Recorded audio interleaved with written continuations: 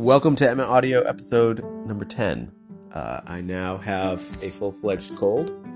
You can probably hear it in my voice. But I'm going to proceed nevertheless. What I want to talk to you guys about today is something that I struggled with until I had this realization. And what I struggled with was the idea that when I started spoon carving,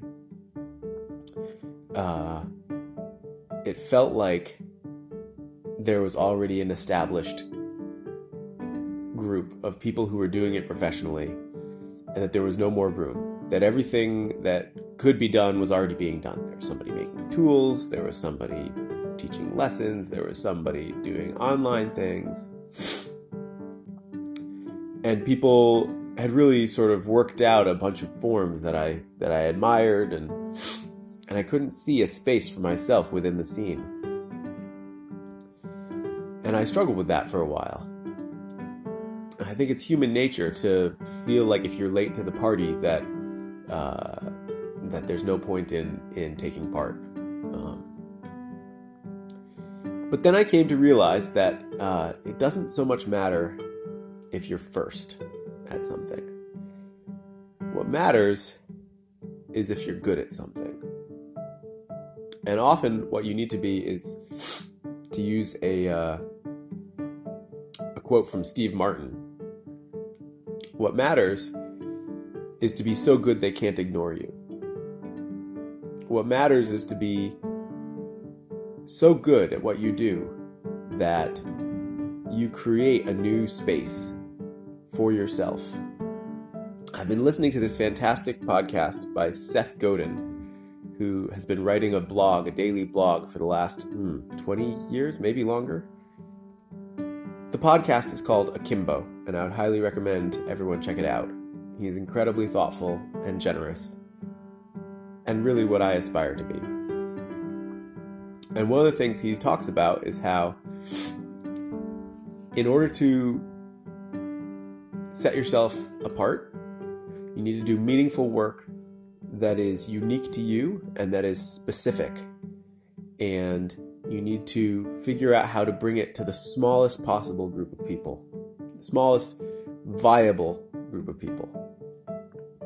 And what dictates what is viable and what size is viable is unique to every circumstance. But his point is that you need to do amazing work, and you need to do it specifically, not generally, but specifically. And you need to create a reputation for yourself that is uniquely yours, so that if somebody is interested in working with you, buying from you, learning from you, they want to do it with you specifically because of the work that you have done that demonstrates what you are and what you're about. The other thing that goes into this feeling of being too late to the party is simply the passage of time, because time goes on, things change, people's lives change. A lot of people move on to other things, or they start to focus on other things, and spaces open up that weren't there before. So if you stick around long enough, two things happen. First of all, if you put in the work, you get so good they can't ignore you. And also, if you stick around long enough, there starts to be opportunities that you are now positioned to be able to see and take advantage of, because you have such a clear understanding of the way things are that you can see where the opportunities lie. Hey, Willa, it's okay, sweetie. It's okay. No. Sorry, my puppy must see something. Hey, relax. Hey, shh. Okay, I guess I need to go calm my dogs down. Thanks for listening, guys.